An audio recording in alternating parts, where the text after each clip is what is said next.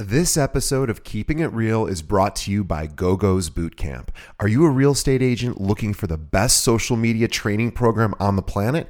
GoGo Bethke is considered the top Instagram realtor in the country, and her step-by-step training program will take your social media game to the next level. She's so confident there's a 30-day money-back guarantee, so you have nothing to lose. Keeping It Real listeners receive a special discount, so please visit gogopodcast.com. That's GOGOpodcast.com for your special discount. And now, on with the show.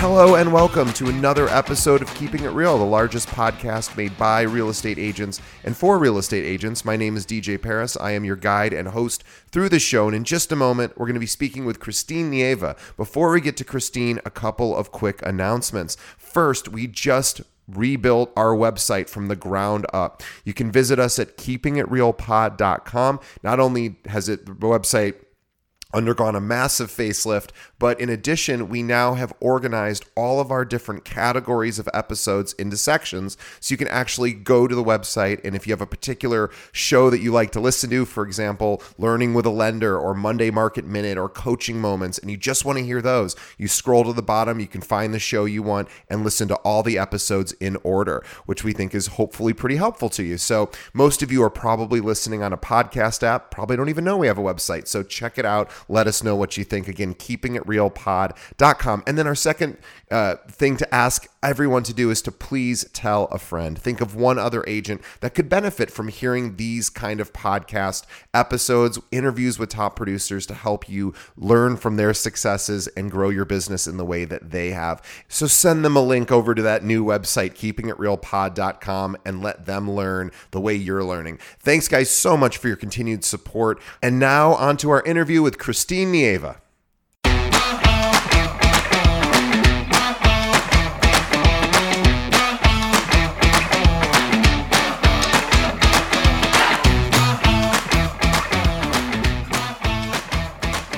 Hey, today on the show, we have Christine Nieva from Diauzen Realty in Washington, D.C. Let me tell you a little bit about Christine. She is 29 years old, resides in the Washington, D.C. area. She's been a licensed realtor for just 4 years, but even more incredibly, has only been really being a full-time realtor for the past 2 years. Now, her previous career was an operating room nurse. And after a major life-changing motor vehicle accident at the end of 2017, it was at that moment after recovery where she decided to leave the hospital and pursue a full-time career in real estate.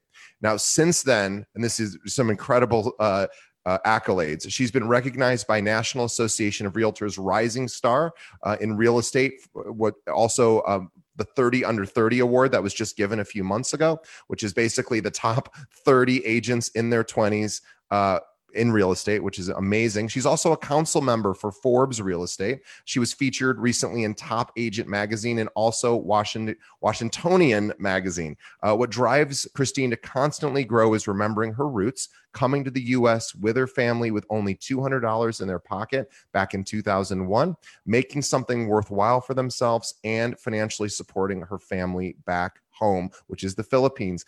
Please visit Christine at christinenieva.com. That's Christine, CHRISTINE, NIEVA.com. Also, please follow her on Instagram, which is at Christine.Nieva. Christine, welcome to the show. We're so excited to have you. Thanks, CJ. I'm excited to have you too. Thank you for having me. Oh, we're really excited. I cannot believe how much success you've had so quickly.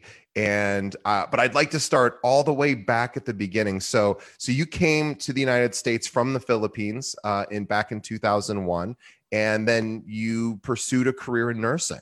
I did, yeah. So when I growing up, I'm of a Filipino background. What you're taught to do is to follow your parents' lead. Either going to be a doctor, an engineer, or in this case, my mom's a nurse. So I've wanting to be a nurse since I was 5 years old.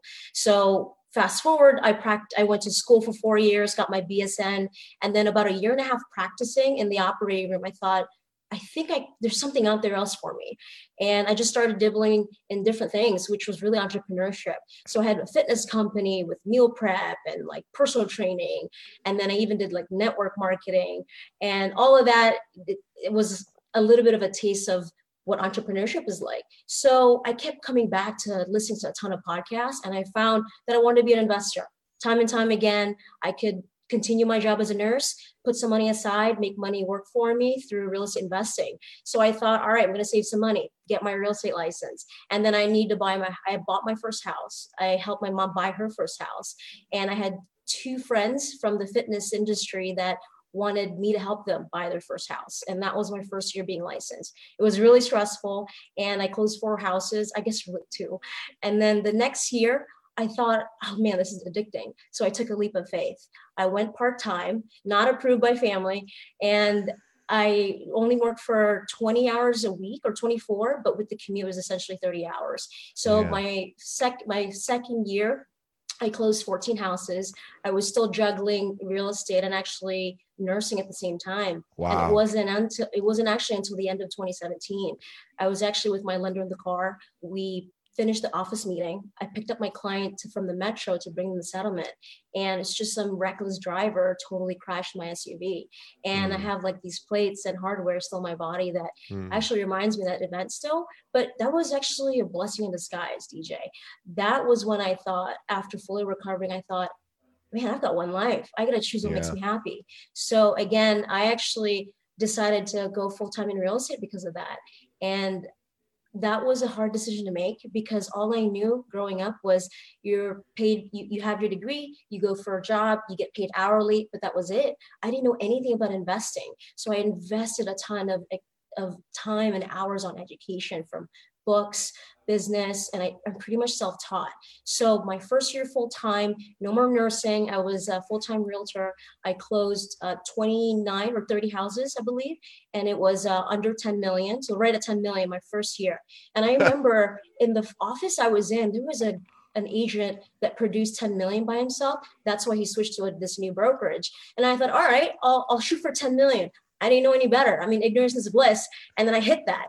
And then last year, 2019, was my second year full-time that I just finished. And I sold under 15 million. I sold about 35 or 36 houses. Yeah. And from there, and I was also able to travel to like 5 countries last year. And the year before, I traveled to like 9 or something, 15 places. And I could not have done that while at the same time be able to enjoy my life in fitness, get in the best shape of my life, and then also give back to my family in the Philippines, which I was not able to do as much when I was my previous W-2.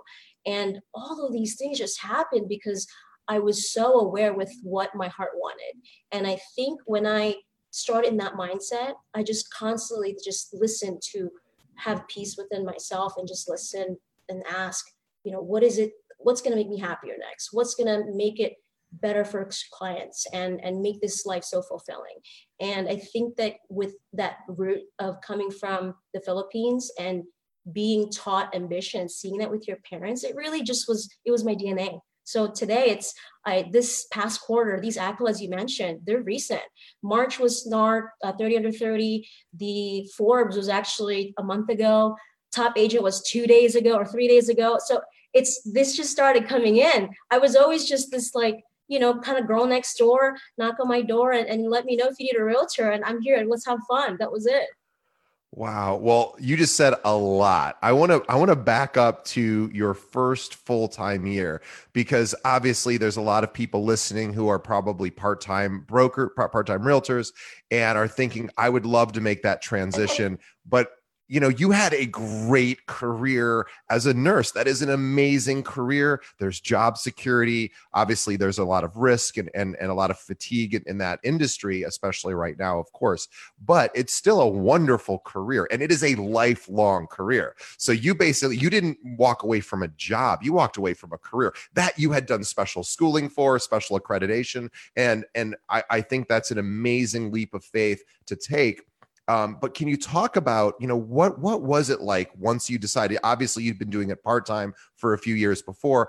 So you had a general sense of of maybe what to do. But you closed to do 10 million in your first full-time year is one of the biggest success stories I've ever heard. And we have people on the show that do 100 million a year, and they didn't even do 10 million their first year. So that is an incredible number that if you have any thoughts about how did you find clients back when you first started? Obviously, people mostly knew you as a nurse, I'm guessing. Mm-hmm. So how did you make that transition? How did you find clients back then?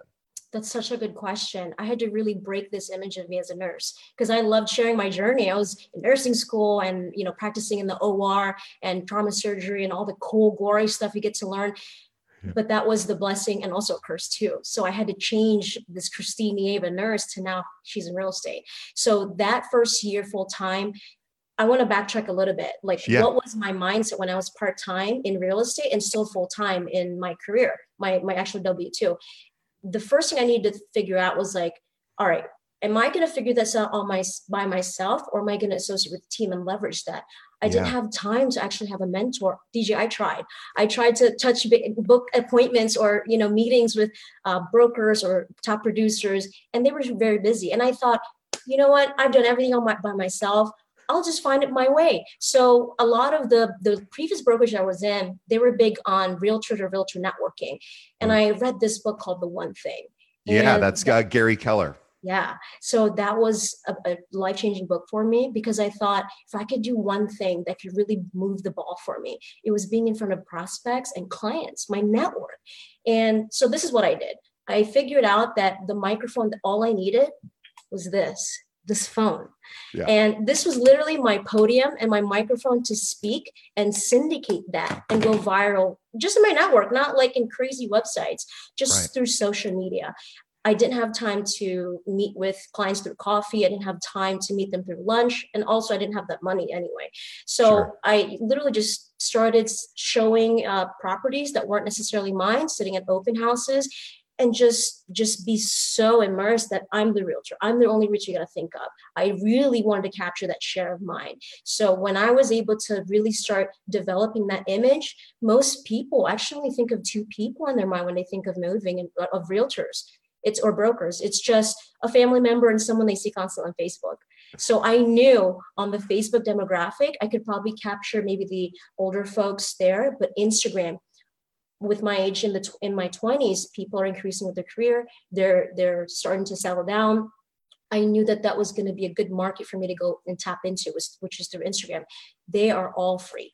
And that's how I came into that. I need to be profitable. I need to be with a brokerage that gave me a high split, because I knew that if I was going to be profitable and be able to leave nursing, I had to be able to keep more in my pocket. And it wasn't to be able to give it to a brokerage that took, maybe 30%, because then I would have to close 20 versus just 10. So that was my mindset. How much could I keep in my pocket so I could leave quicker?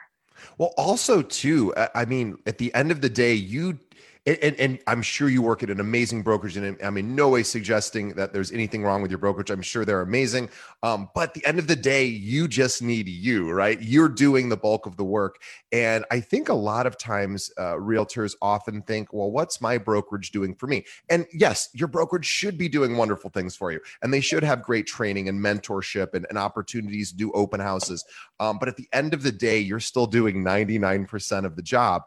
And you're a perfect example. You did, by the way, in your first full-time year, you did not have an assistant. You did everything yourself. I think now you've now got to the point where you've got on some help, but you're still doing almost everything. And I'd say that's amazing. I want to go back real quickly just to social media, because it's one of the most requested topics that our listeners ask is, okay, well, what do I post? Right. And obviously there's an art and a science to it, but for a lot of realtors, all they post is just listed, just sold. And there doesn't seem to be a lot of other content. So I heard you say, hey, I would go do open houses. And I'm guessing, and this might be wrong, but were you doing also videos, showings of the house on IGTV or on Facebook Live? Or were you predominantly just doing static posts, or what kind, or image posts rather? What were you doing there? So when I started out, I don't think Instagram Live existed then, and I wasn't too big on Facebook Live. So at the time, I really leveraged just static posts and Yeah. Facebook stories and Instagram stories. And I just thought my friends are pretty nosy with what I do, and I think in general people like to, Yeah. pry on what people do. And I just got into that mindset. I'll just post about my life. So I was into cooking. I relate to a lot of women that wanted to cook, also men, of course, and then fitness. People wanted to, figure out, what is the healthy way to go about your weight training, whatever it Yeah. was. It was largely me, Christine Eva, as this lifestyle. And then here and there, I would like plug in showings. And then little by little, they started to see, oh, she's actually a realtor. Oh, wait, but I'm actually tuning in for her life, her meal preps. I'm tuning Yeah. in for her family pictures. And because she just loves her mom, they're literally like BFFs and they take shots together, but they're genuinely like they want to see my life. It just Yeah. happens to be real estate as a part of it. And then eventually, the minute they become ready, that's when they reach out. They're never actually looking for real estate. They're curious about your life. Right. Yeah, I'd say it's one of the big, I don't want to call it a mistake, but one of the limiting beliefs that a lot of realtors have is to shield their personal life on social media. And look, there are some people that everyone's got a different version of what privacy means to them and what vulnerability means. And it doesn't mean you necessarily have to share every area of your life. But if you expect people to want to tune into your content, you better show something. It doesn't have to be something that's intimate or inappropriate or violating a boundary, but just, this idea of, hey, this is my life. This is what I do. Here's what I do during the day. It's funny because it doesn't sound like that would be that interesting, yet it is what we all tune in for on social media. We want to see what's going on in people's lives. So if you can find things that you're comfortable sharing, like obviously Christine did, number one, it makes people feel closer to you because they feel like they know you, and they also don't feel like you're advertising to them, which people typically don't respond as well to, but they want to get to know you. And then, oh, by the way, I also do this real estate thing, and you're able to pepper those posts in. And then eventually through repetition and just immersion and getting people hooked on your content, I'm guessing that's kind of how it worked. Exactly. And I actually don't have any paid marketing right now with my business model. So I'm telling you, DJ, everything I do is as organic as possible. I was so cheap starting out when I wanted to take my business to a different level. And I still actually find it really even better right now, where you're trying to cut down on expenses. But my business model was never expensive. So because of these traits in the beginning, because of wanting to just connect with my network and being so human and fun with them and friends, Yeah. really, that was really what made me more successful, is because I this network of friends that are, or associates or acquaintances because of social media. Yeah, and I think it's easy to remember that, or easy to forget rather, that on average 16% of everybody that all of us know are going to transact in real estate within the next 12 months. And in many cases, those people might be doing two transactions, maybe selling and then buying, right? So we have this, we already have a giant list. Even if 50 people, 16% of those are going to need assistance in the next 12 months. So the question always is, how do you capture more of that 16%? And the way to do it is through communication. One of the ways to communicate, obviously, is through social media. Another way is calling or writing personal notes or texting. And there's a million ways to communicate. But realizing that if you want to grow organically, and if you want at least your sphere of influence to think about you, you better be in front of them in some capacity as often as possible, right? And then you're just kind of playing the waiting game. Eventually they're going to need me. Hopefully they'll think about me, and it's worked out really well for you, it sounds. Absolutely. And you have to think of social media as a CRM. Yeah. Oh, that's great. Can you talk a little bit more about that? Yeah. So what I do is I don't have a fancy CRM. I actually use LionDesk. It's like $25 a month, $250 annual. It's as cheap as it gets. All I needed was something to see what my pipeline was under contract, but I actually haven't, I need to tap into making that thing work for me. But aside from that, I use it to keep track of where everybody is. And then eventually I use that to go into Facebook and catch up with people who I actually had conversations with. And because Facebook, people actually like scroll through, there's so much content. Yeah. You need to your posts need to have pictures. It needs to have a video. You can't just write paragraphs and expect nothing. And you need to actually wait on the posts to let it collect comments and likes, and then eventually maybe give it 2 days, then reply, because then it pops up in people's feeds again. Very smart. Yeah. And aside from that, use those posts to engage even more organically with people. People like to post about their engagement, their successes, their kids graduating, empty nesters.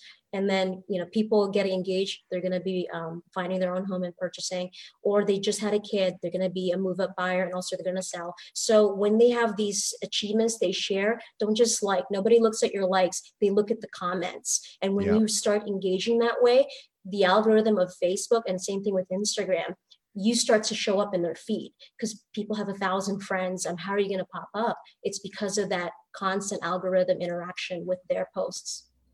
Yeah, Facebook wants engagement, right? They want people, interacting with posts. They want you interacting with the people who have interacted with your posts.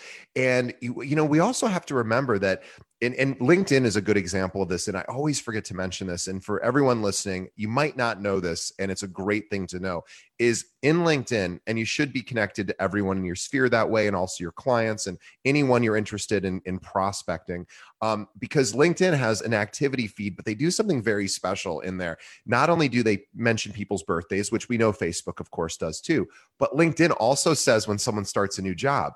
So I've always thought, I bet a lot of people don't know that, because all you have to do is look. I have about 5,000 LinkedIn friends, whatever that means. And about every day, about 3 people start a new job. Now, I'm not a producing realtor, but if I was, the first 3 calls I would make every day, and I would post a comment on LinkedIn to say, hey, congrats, I saw you got a new career.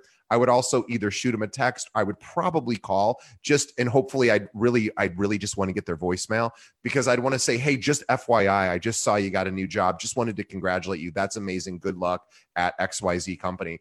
Nobody else is probably calling that person either. So this is a great little pro tip: is go to LinkedIn, look at your activity or notifications. I think it's under the notifications area. And you can see when people switch jobs, when they change careers, anniversary dates at their job. Another cool thing to call. Hey, I saw you've now been 5 years over at XYZ company. That's incredible. Keep up the great work. Even if you're just doing that, that sort of engagement is huge for your sphere of influence. And also, most of people in their life probably don't even know they just celebrated 5 years. Maybe their best friends don't know that. And here you are, as maybe you're not even that directly connected to them, but you call them and congratulate them. They're going to remember that. Yeah, absolutely. I couldn't agree more with it. Making them feel super special on something that they achieved and they didn't even realize it's something big. Yeah. And again, you don't have to call either, because you can just, if you see somebody takes a nice vacation and posts it on Instagram, make sure you're following the people you want to develop relationships with, and you're commenting and letting them know, oh, for example, I'm heading to Savannah tomorrow on a vacation. We'll see if I survive it. We'll see how smart that was. But if I was a realtor, and I technically am a realtor, but if I was not a realtor and there was another realtor out there, I would be commenting on my future Instagram post saying, hey, I see you're in Savannah. That looks awesome. Hope you're having fun. That in and of itself would make me think, hey, that was nice of that person to pay attention and notice. So great suggestion. Also, Christine, since you are so, I don't want to say you're new to the industry, because that's not exactly true, but you're newer to the industry and having tremendous success. You have probably seen, even in your short time as a full-time realtor, you've probably seen agents, succeed who are newer, and also maybe ones who struggle or maybe even leave the business in that time. So I'm curious, aside from, being really present on social media, sharing your life, commenting on other people's posts, interacting with the people that comment on yours, but aside from that, are there any other suggestions, advice you have for agents looking to, to get to that next level? Yeah, I think the networking component, of course, online is really important. And because the whole virtual side of things is even more the method to communicate nowadays, I think that if you genuinely just reach out to them and just see how they're doing, that just naturally, they already know what you're doing, and they usually will just visit you through your online profiles or anything that you're using, Facebook or Instagram, and you're never really selling on who you are. You're just generally saying, hey, it's been so long I haven't, talked to you, but just making sure through the pandemic, how are you and the family? I just thought I'd touch base with all my friends, and it's really a tough time. This is really a time to actually connect with people. And because you're coming at like this sincere way where you're just like, yeah, you just want to connect with old friends, they don't see that as salesy. So eventually they end up visiting what you're doing. And I think aside from the calls or the text messages, ultimately when you communicate with them and just touch base genuinely, really so empathetic and making sure they're safe, they eventually will start to see, oh yeah, I forgot about Christine. Like, what's she up to nowadays? And you don't need to say you're in real estate. They'll see. Yeah, I think that's true. My very first, well, not my first career, but I had a career as a financial advisor, and one of the top sales guys, and I shouldn't even say sales guys, one of the top advisors in our office who had been doing it 25 years at that point, said, if you have to ask people for a sale, whatever it is you're selling or whatever service you're offering, his opinion was you're doing it wrong. If you exceed people's expectations and you're good at your job and you stay in touch, typically things will sort of fall your way. And I found that to be true as well. And certainly it seems to be true for you. So that's awesome. I would love to talk about, you got in a very interesting time where you're now, in your second full year or full-time year as a realtor, you're having tremendous success. And then of course, the pandemic hits, everything, or things move or change. But I know you're as busy as ever. Can you talk a little bit about what shifted for you and how you shifted to adjust for that? Sure, that's a great topic that I think a lot of realtors have been trying to figure out. So just to mention, I'm actually starting now my third year as of March. So in this year, when COVID came in, of course, there was a ton of uncertainty. There was so much gray area, what we could and couldn't do, were we essential, are we not? And when I was in those 2-week period in our area, I had to really make sure I was in touch with the real estate boards with all 3 states. And once I found that out that we were able to do it, then I was able to market myself with my network, who was actually currently in my pipeline, what to do next. When you are so obsessed with the details of what you can and cannot do in today, and you are practicing the way it's safe, it's the right protocol, it satisfies the sellers or the buyer's concern in terms of what the CDC guidelines are, and you're constantly educating, and you know how to handle it's in our industry it's called handling objections, but for me it's solving their concern. And I see it as like a patient who's super scared for their surgery, and in this case the clients or my network are afraid to do something in real estate today. So when they start those conversations with me, first you've already established yourself as a figure as a resource, because you know all the things that's occurring today in this market. When you know the facts today in this current situation and what you're able to do, they're going to pick your brain. So be prepared to answer those questions. They're going to usually say, rates have been so low. Is that going to be something that's beneficial? Absolutely. If you're a buyer, this is now the time to go. But then if you're a seller, I don't know if I want to list my house on the market. Well, actually, right now, sales have been less, but even listings have been significantly less. Did you know that if you put your house on the market now, we're going to implement safe protocols? All the agents and the decision makers are the only ones allowed through the door. They wear a mask, they wear gloves. The only thing being touched in your house is just the front door by that agent. No kids, no other immediate family. When they come in, all the lights are already on. They don't have to touch any lights. And you have to teach them too that don't you think it's safe? Safer than a grocery store. You go to a grocery store, people don't wear gloves, but here you're requiring, prospective clients to go through the seller's house with gloves. And when people touch products at the grocery store, they put them back. And potentially it could be, Sure. Generally safe, grocery stores are safe. So when you're constantly finding methods to satisfy their concerns, they become way more comfortable, and they are going to be able to say, all right, I'm actually ready. Let's do it this year. I want to take advantage of the rate, or I want to take advantage of getting the highest net for my house because there's such a demand for it. The prices are going to push up for it and have more favorable terms as a seller.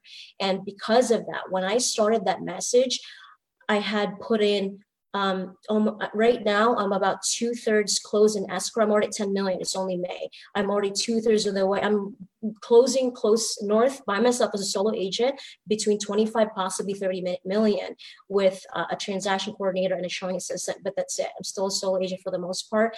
But because of this marketing, the shift, my message is no longer open houses, just listed, we just sold it. The message is we just closed a contract here. It was a very scary time, but my client actually got a $75,000 equity just from the appraisal and the closing costs covered. Wow. Because the seller decided that they were so motivated in the first 2 weeks when quarantine happened.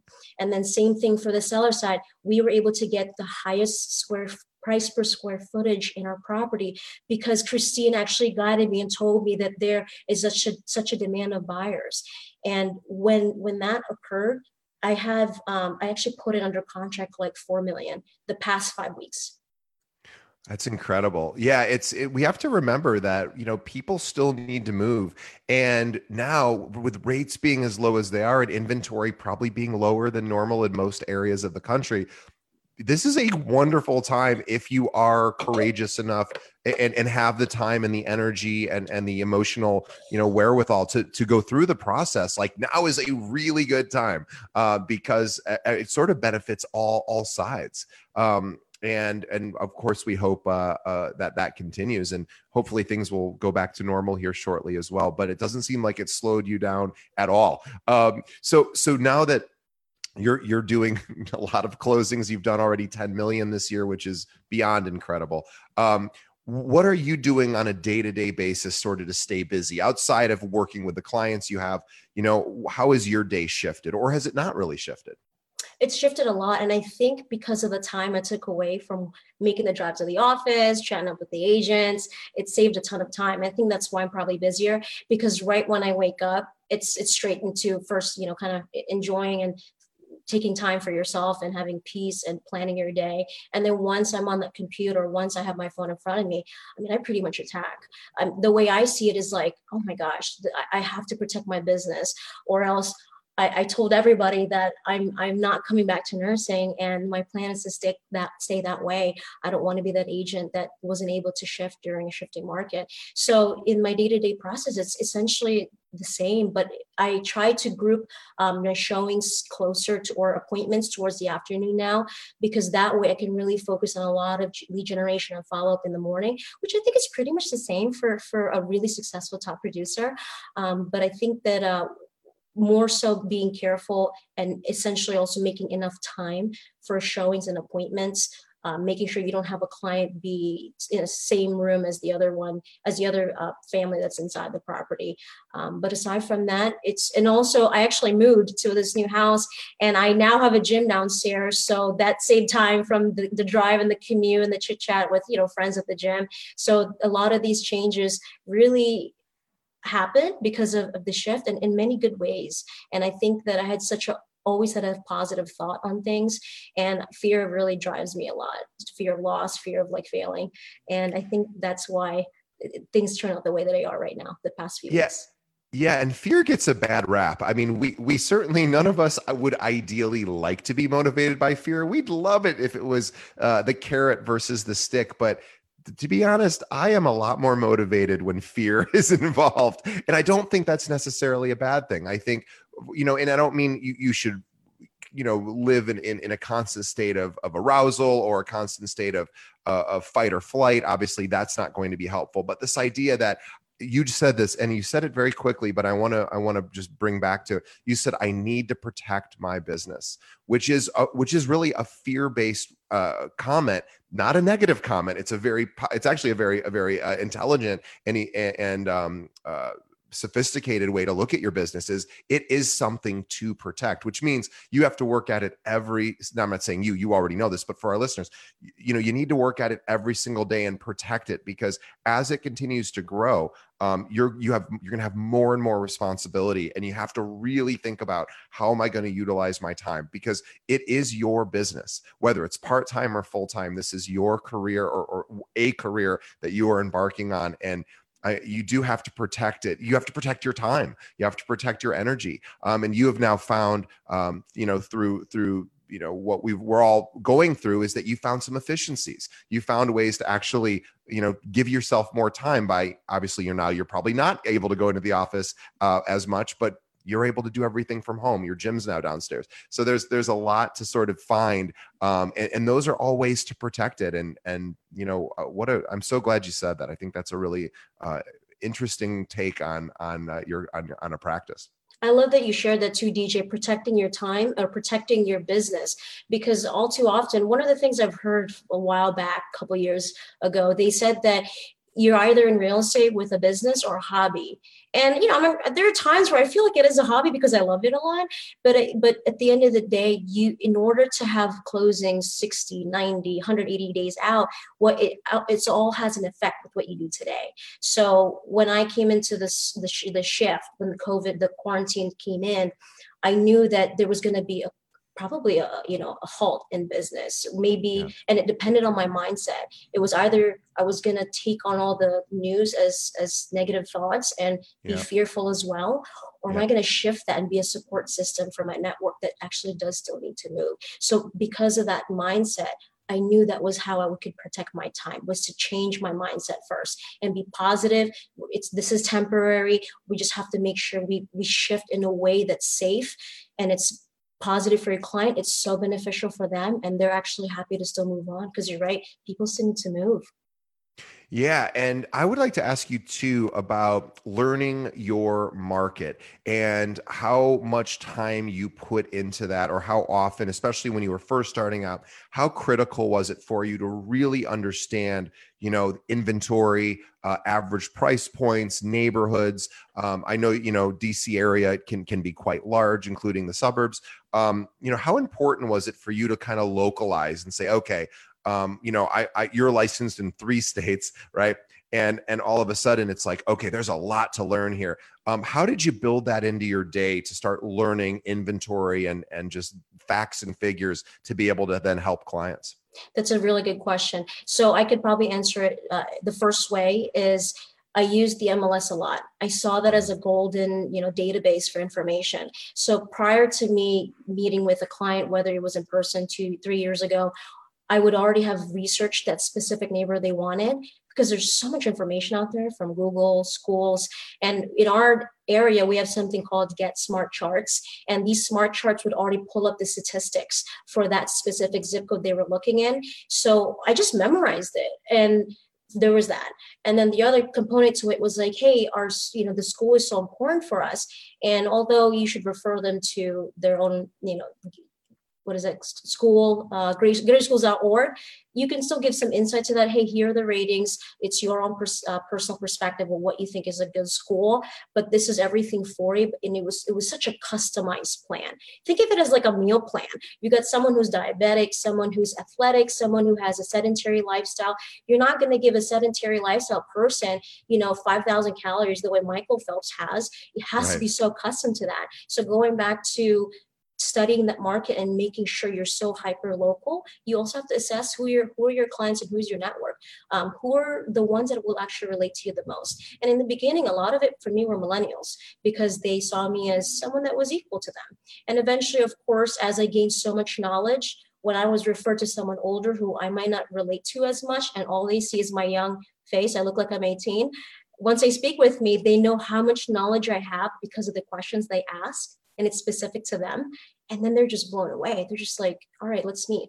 And I think that when you know your resources, your facts, your MLS, the statistics, the inventory, what is the absorption rate, what is the turnover rate on certain neighborhoods that you want to market, when you're very familiar for a specific client, you're just going to be able to earn that trust right away. That's how you're hired, is because of your source of knowledge.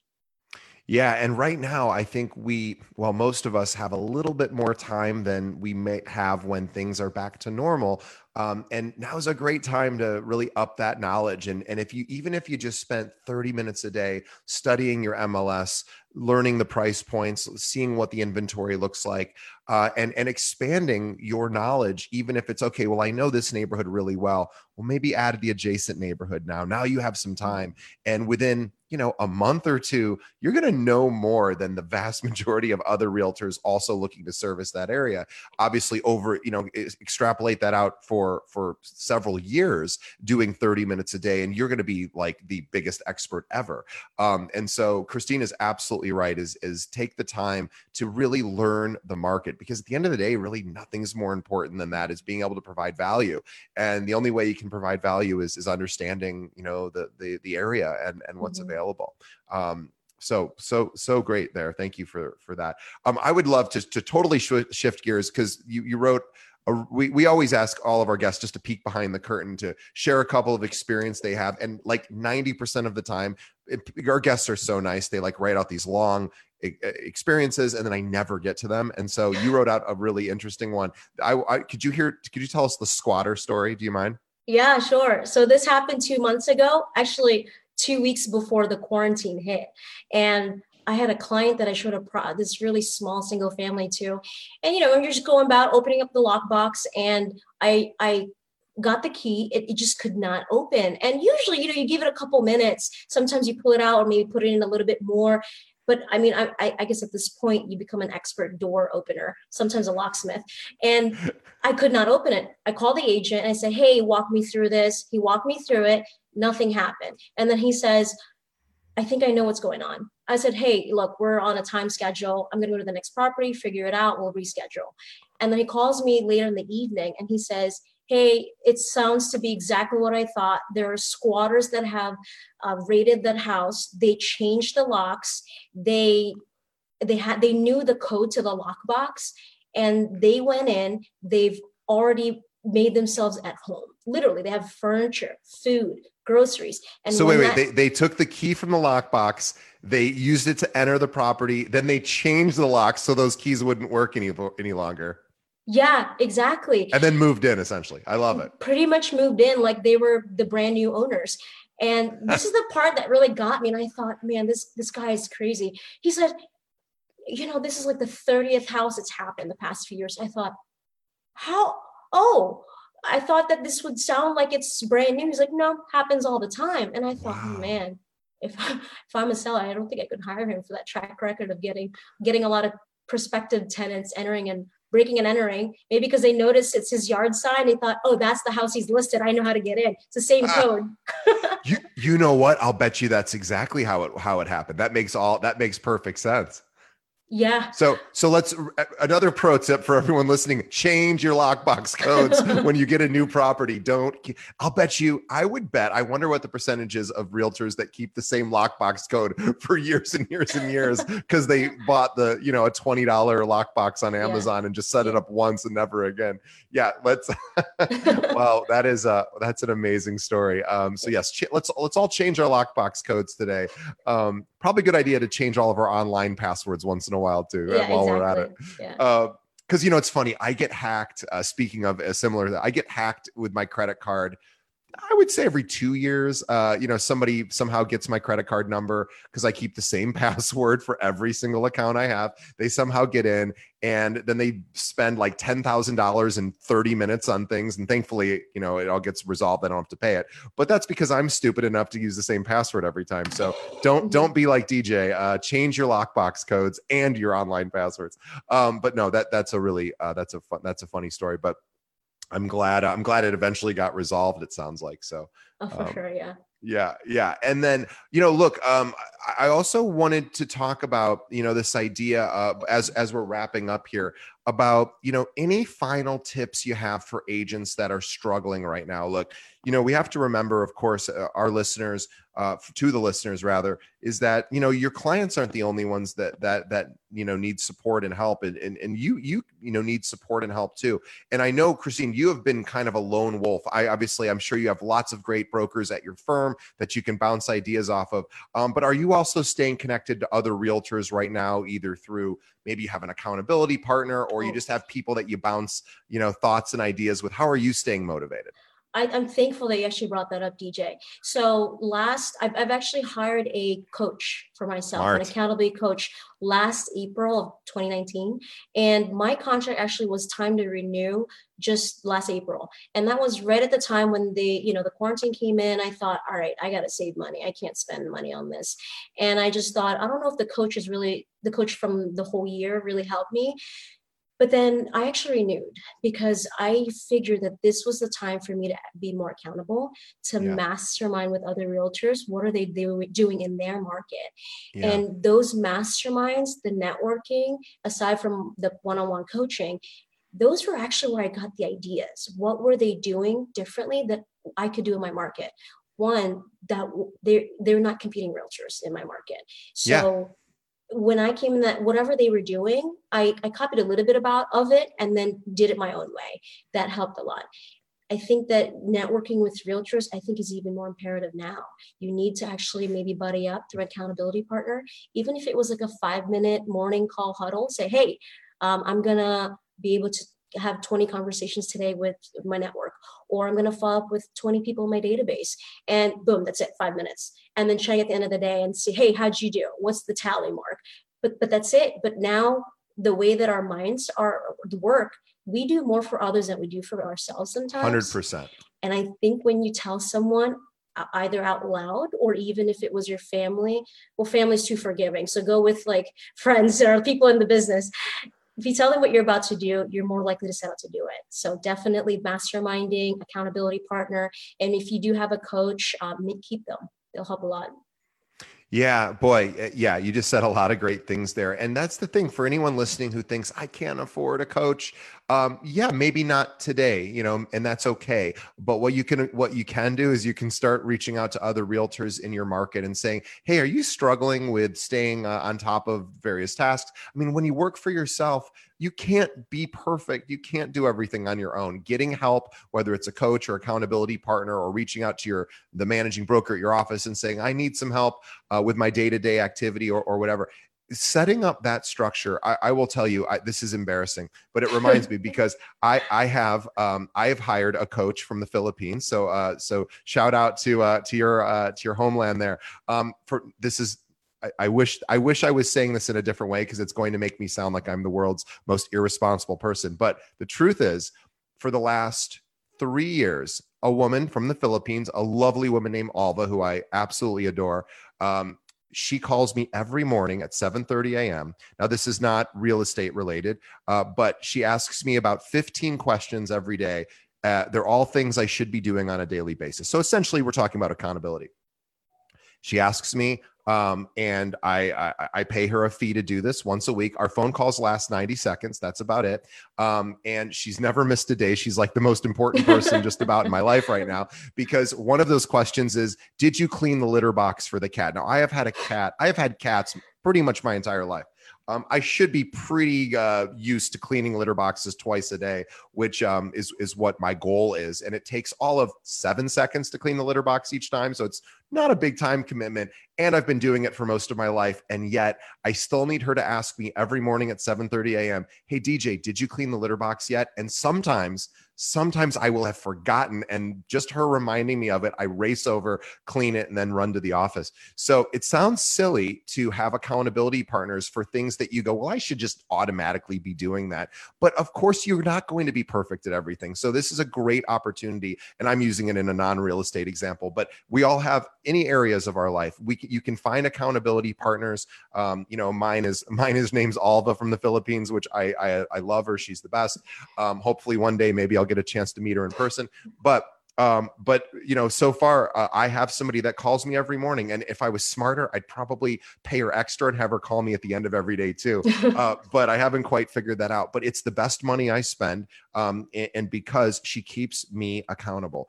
Same thing with our podcast. I have Zana. She's our casting director. She's the best. She does everything that I struggle with doing, and she does it better than I can do it. So I have, I think that, finding people that can help you and that you can help is so important. And it doesn't even need to cost money.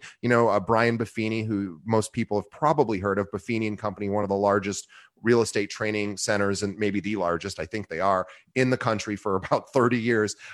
He started and he had an accountability partner. And he said, here are the 5 things I want to do every day. And as the guy's other name is Joe Niego, he's actually a Chicago guy. And they would call each other twice a day and say, did you do your thing? Oh, okay, great. Did you do your thing?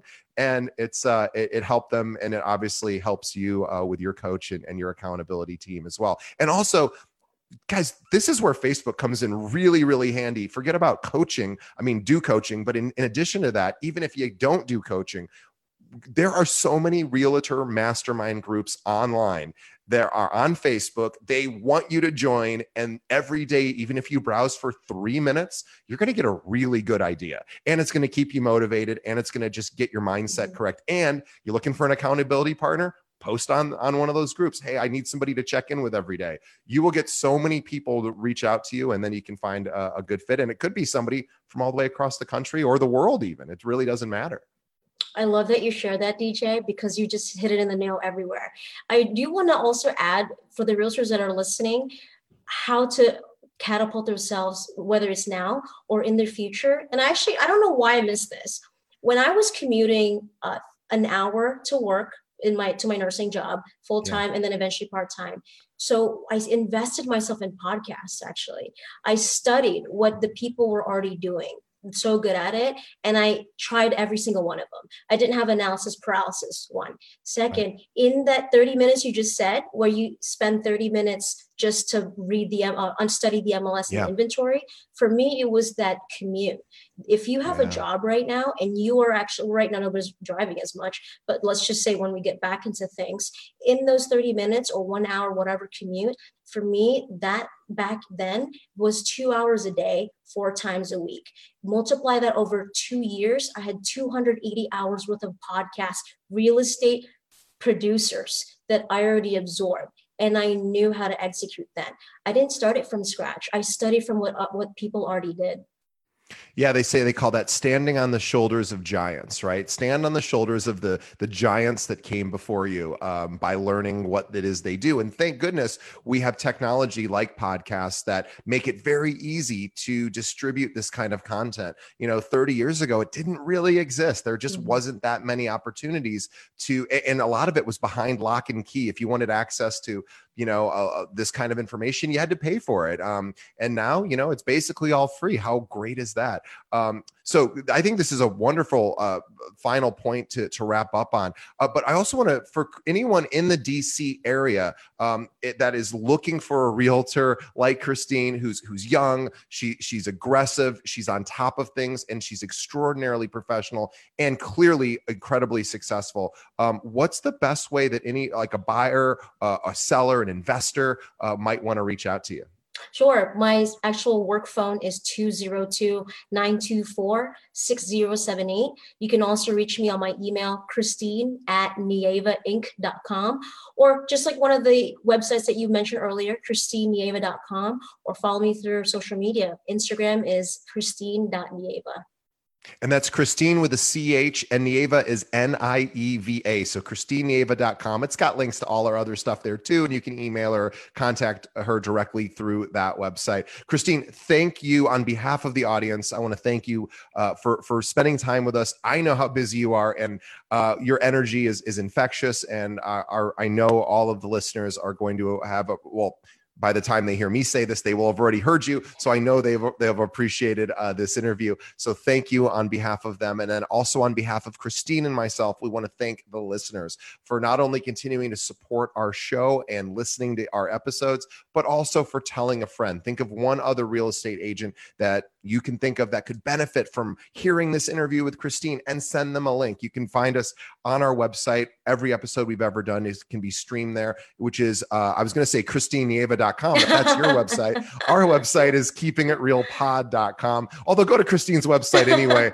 but go to ours too, keepingitrealpod.com, and tell a friend, and that'll help keep our show rolling. And also one last thing, for everyone who is using a podcast app like Apple Podcasts, formerly iTunes, or Stitcher or Spotify or Pandora, which we're on all those platforms. Leave us a review. Let us know what you think of the show. Even if you hate the show, leave us a review. Of course, we hope you don't, but we want to hear that feedback so that we know how to continually improve us. And also send us a message. Let us know any thoughts you have about what we can do to further help you in your real estate career. Christine, thank you so much for being on our show. We're so excited to continue to watch your growth in real estate. You're crushing it. You're a total superstar already in your now third year full-time, which is beyond incredible. And we just wish you the very best. And thanks again. DJ, thank you so much for having me. It's been such a pleasure. And whatever I can do to increase the knowledge with our broker community, I'm all about it. Thank you so much for taking the time today. You're welcome. Thank you. Be safe.